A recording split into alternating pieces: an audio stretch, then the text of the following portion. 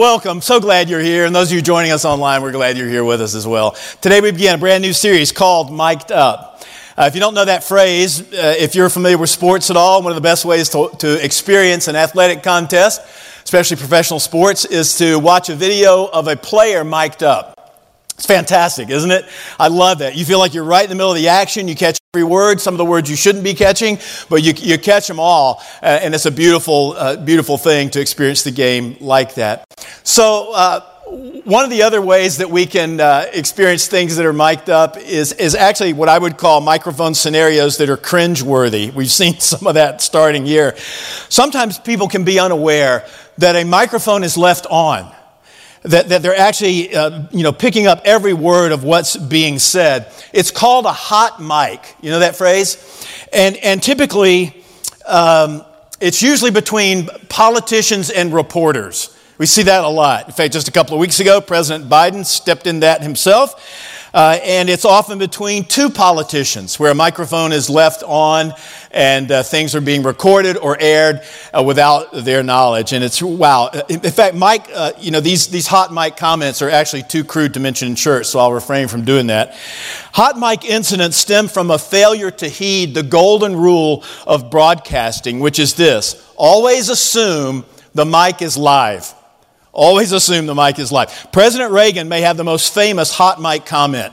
This was the height of the Cold War. Some of you are old enough to remember this. And tensions were high between the United States and Russia. Go figure. All right? Preparing for his weekly radio address, Reagan was doing a sound check, but didn't realize he was already live.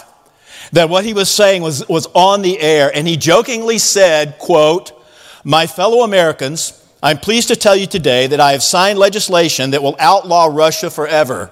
We will begin bombing in 5 minutes."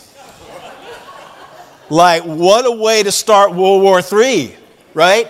Wow, that's cringeworthy. So in the early days of our church, the microphone that I wore was corded. So I would be up here or wherever we were at the time, and I'd be dragging a cord around. And then years ago, we switched to a wireless mic, which is super convenient. So I have this little body pack on, lapel mic right here. And the agreement that I have with the sound guys and the tech people is that I control the on-off switch on the mic, okay? Because I'm a control freak, okay? Pretty much. And so it's my job to make sure the mic is off when I'm talking to people during the service or after the service. When I'm singing down here, my mic is off. When I'm in the green room, my mic is off. When I'm greeting people in the lobby, my mic is off. When I go to the men's room, my mic is off. You get the point, right? There could be some really cringeworthy activity there if I were to get this hot mic thing. So today in this series, Mic'd Up, I'm going to launch us, and I want to do so with a question. What if you were mic'd up? What if you were mic'd up? What if every day all your words were being recorded and available for immediate critique by others, and more importantly, by God? No cuts, no edits, no do-overs, no excuses. So inside each of us resides a power that can be unleashed at a moment's notice. It's a power that can change the course of another's life. It's a power that can build up or power that can destroy, and it is the power of our words. Those words that come out of our mouths. What we say and how we say it really does matter. No wonder in the Bible God spends so much time talking about our talk. It's everywhere throughout the Scriptures. So today we'll begin with a single verse in the book of Proverbs, which is sort of a random collection of associated bits of wisdom, about in the midway point in your Bible. So I invite you to open a Bible with me, and let's go to Proverbs chapter 18, and we'll start at verse 21 with this single verse today. Here we go. "Death and life are in the power of the tongue, and those who love it will eat its fruit." Now, pretty straightforward. Here we find this tension between the power of what we say. But by the way, the phrase, the power of the tongue, is kind of a metaphor for our speech, okay? And we'll find biblical writers using it like that, a reference to the actual tongue in our mouths. But by that, what they're describing is, they're describing this power of speech or the power of words. So notice what Solomon says here. Death and life are in the power of the tongue, and those who love it will eat its fruit. Love what? Well, if you study the passage, I believe the reference is to loving speech or loving what comes out of our tongues. In other words, this verse is addressed to those that talk a lot. Okay? And those that talk a lot or are unconscious of the things that are coming out of their mouths will eat the fruit of that. Now, that can be good fruit or that can be bad fruit. Because, again, death and life are in the power of the tongue. That when a person is speaking things that would lead to death, so to speak, then that person speaking those things eats the fruit of that. And when that person is speaking words of life, then that person eats the fruit of that as well. Now, chances are you can still remember the stinging criticism or the biting cruelty of destructive words. Words that were directed to you. Those words lodge deeply somewhere in the shadows of your heart. Some of you can access them very quickly. Others of you have tried to continue to push those down into the remotest places of your being. But if you were to think about it long enough, you would find those things resurfacing. They could have been words from a mom or dad or husband or wife or teacher or coach or friend or boss. In fact, some of us can still remember the expressions on the faces of those that delivered those words. Some of us can even remember how they were standing, where you were, what they were wearing, how they said it. Because those words really, they bit. And they found a place to live inside of you. Sometimes that person was speaking these things and this tsunami just overwhelmed you, this verbal tsunami. We know it, don't we? We feel it. And while I'm asking you to think now about those words that have come into your life, spoken by someone else, we all too know that we have each been guilty of delivering those kinds of words as well. But positive, encouraging words are life-giving. That's what this verse is reminding us of. These kinds of words release a power or a force for good. Life-giving words can pull us out of despair. They can set people on a course of hope and remind us that we have a contribution to make, a destiny to fulfill. And I'm not inflating the reality of the power of words here. Just a word or two is sometimes all it takes. Let's start with a simple reminder. I'll offer several through this message. Choose your words carefully. They can build up or tear down. Choose your words carefully. They can build up or tear down. Death and life are in the power of the tongue or the power of the words that we say. And God holds you and me responsible for the words that roll out of our mouths. The damage can be far-reaching. Have you ever heard of the Midrash? The Midrash is a Jewish commentary, a collection of sort of explanations or exegesis on the Old Testament scriptures. And in one of the portions on this whole idea of speech, here's what the Midrash says, quote, "The evil tongue slays three, the slanderer, the slandered, and the listener." Did you catch that? In other words, there is exponential poison associated with evil words that come out of our mouths. Not only is the person who is speaking those words affected by them, he's the slanderer, but the one receiving those words, the slandered, and then any sort of collateral damage from those that are hearing this interchange. We know that to be true, don't we? In fact, sometimes the real victims in a husband and wife argument are the children who have to listen to the hurtful words that are exchanged. So you see, destructive words aren't just about the person who has received those destructive words. They affect both the person who is speaking those destructive words and anybody else in the context that's being exposed to those words as they roll out of someone's mouth.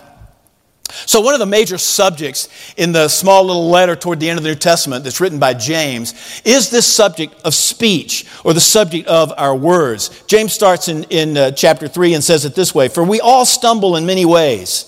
We just stop there and say amen, right? No exceptions. We all stumble in many ways.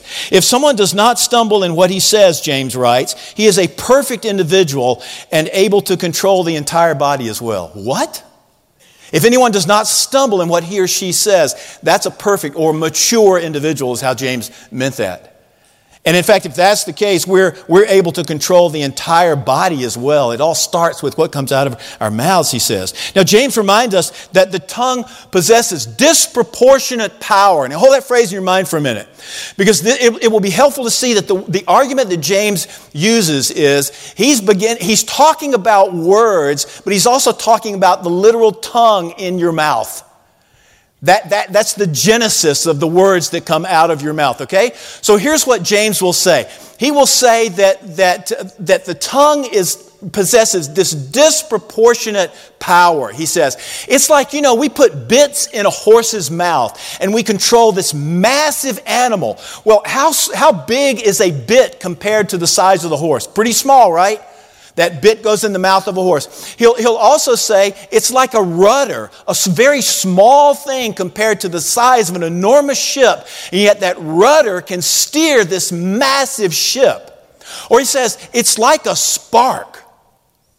And if left untended, a spark can kindle a massive forest fire, okay? So James is saying, listen, I know you think this is an insignificant thing, and the tongue is relatively small when we compare it to the rest of our body. But in fact, there is power, and there is disproportionate power in the tongue. So he'll go on to say, and turn with me to James chapter 3 as he continues this in verse 8. He says, no one can tame the tongue. Wow. It is restless and evil, full of deadly poison. Sometimes it praises our Lord and Father, and sometimes it curses those who have been made in the image of God. And so blessing and cursing come pouring out of the same mouth. Surely, my brothers and sisters, this is not right. We all know this to be true, don't we? We all know that we are capable of saying some incredibly nice things, words of blessing, and at the same time, we are capable of saying some very nasty things, words of cursing, right? And don't these conversations typically occur on your way driving to church, right? Or leaving? This is why for years Trish and I come in separate cars. I can't afford to get in a morning argument, okay? The truth is, he's saying out of this same mouth can come these things that are praises to God. And then we turn right around and something comes out of our mouths and it's like, where did that come from? And there's this incompatibility that James points out with this reality. But he says, no one can tame the tongue. It's a restless evil. It's full of deadly poison. You see, when left unchecked, the power of the tongue or our words migrates toward evil. When left unchecked. That's what he's saying. And the most hurtful words usually come from those who should love us the most, or those that we respect the most. We're most vulnerable in those relationships, and so, wow, do those words really sting, don't they? So, we could make this all about how terrible the word wars are in our culture, and they are. But I want to go for way more than that. Of course, the blogs, social media, political commentary can create a cesspool of negativity and hurtful words. And for those of you that are sort of trolling in that environment, just take a break, will you? I mean, wow. There's enough negativity in our world and for us to be feeding or for us to be recipients of some of that junk that's out here. The childhood nursery rhyme reminds me and reminds all of us that sticks and stones may break my bones, but words will never hurt me. Who in the world wrote that? Of course words hurt. And sometimes they hurt deeply. And sometimes that injury over those words is prolonged. Some of you are sitting here well into midlife or beyond. And you can still remember things that were said to you when you were 6 years old. What is that about? You see, that power doesn't just go away. I often hear people say it this way, time heals all wounds. Nonsense. Time heals nothing. It's what we do in that time It's how you and I address those hurts and those offenses to us as we go through time and as time passes. But let's face it, words can also release incredible power for good. And some of us know this well too. Powerful, positive words cause us to rise above life's adversities. These words create hope and courage in those who hear. Now, be assured, I'm not talking about Pollyanna positivity. I'm talking about substantive, life-giving words offered from your security in Jesus. Security in Jesus. Because it's interesting, whenever I talk about this subject, I can just read our faces on this. We're talking about the power that we have to speak words of life into other people. And I know what many of us are thinking because I've been there and I've thought it too. If I speak words of life, if I give life to others through my words, who's going to speak those words to me? And then we become we embrace this kind of mentality of scarcity. And rather than stepping out and going, okay, God, I'm going to trust you because this is good. You say this is good, and I'm going to do this, and I'm going to have the courage to step out and do this. If we don't, we just wait forever. There's no guarantee that person's going to show up for you, but God can. Our identity ultimately is found in Him, and so our security is sourced in Jesus. I don't know if you realize it or not. Let's look at another idea. Speaking life-giving words to others gives life to you as well. This is true. Like, we're not just giving something away. If I speak some encouraging word to you, do you know the reality of this equation? I get something out of it too. I change for the better as a person. Something gets birthed in me. Something comes alive in me because I've chosen to step out and to say that to you, to give those life-giving words to you. This is how it works. It gives life to us as well. I like the way Proverbs 16:24 says it. Gracious words are like a honeycomb, sweetness to the soul and health to the body. And I would argue that's not just for the person that receives those words. That's the person who speaks those words. And I would even go back to the Midrash quote we saw. The person who hears that. Isn't it awesome to be in a context where people are speaking life-giving words to each other? It affects not only the speaker, not only the recipient, but all of us who are passive bystanders. People who are hearing that kind of language.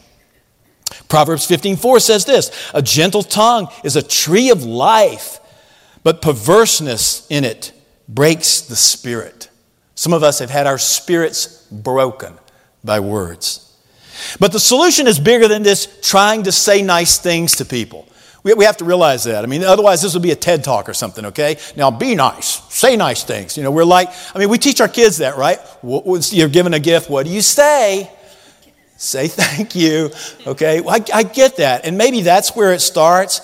But they're saying thank you just because you told them to. All right? And then eventually they grow and maybe they develop genuine gratitude, which is an awesome thing. And we can instruct our kids by starting with the outward behavior and kind of working toward the issue because in a conversation with the Pharisees, that group of religious, snobs they were. Legalists, consummate legalists.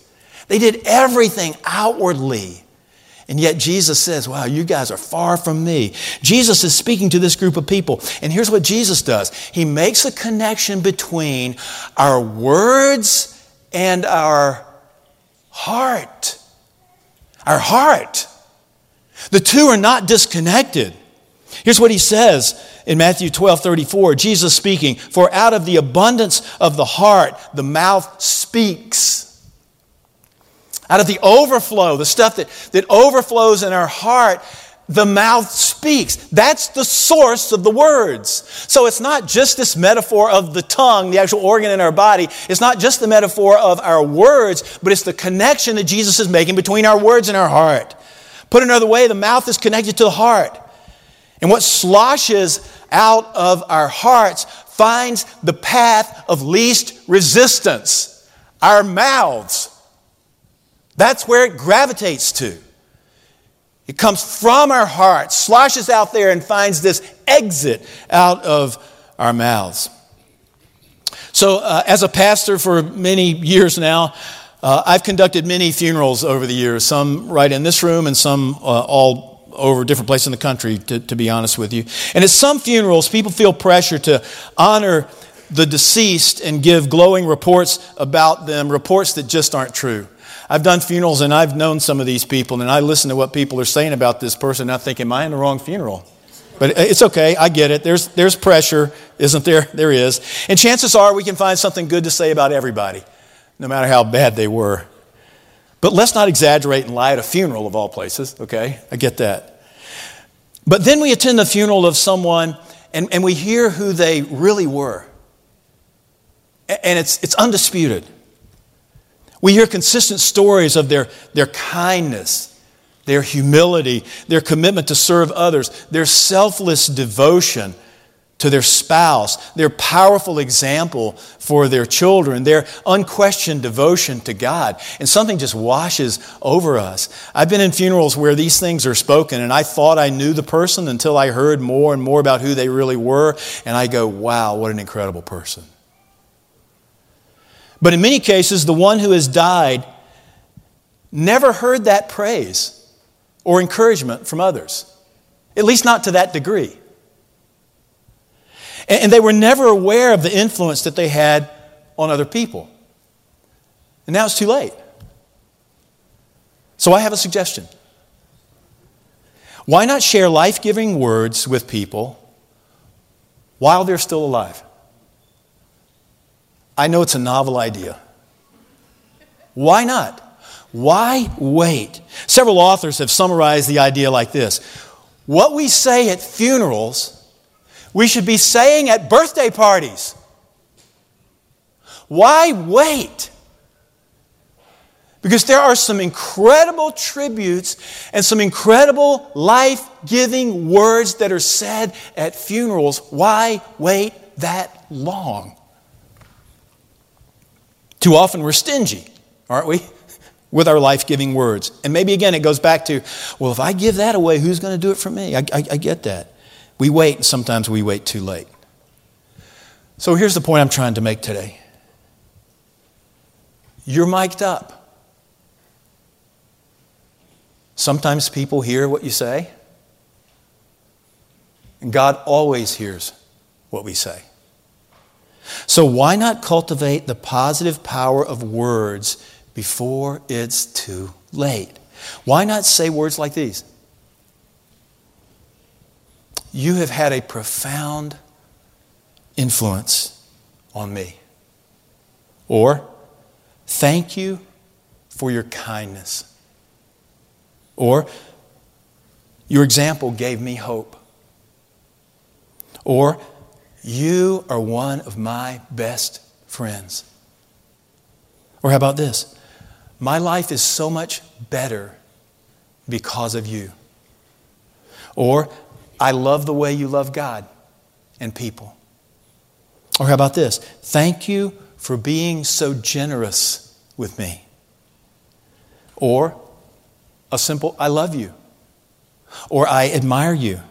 Or I'm proud of you.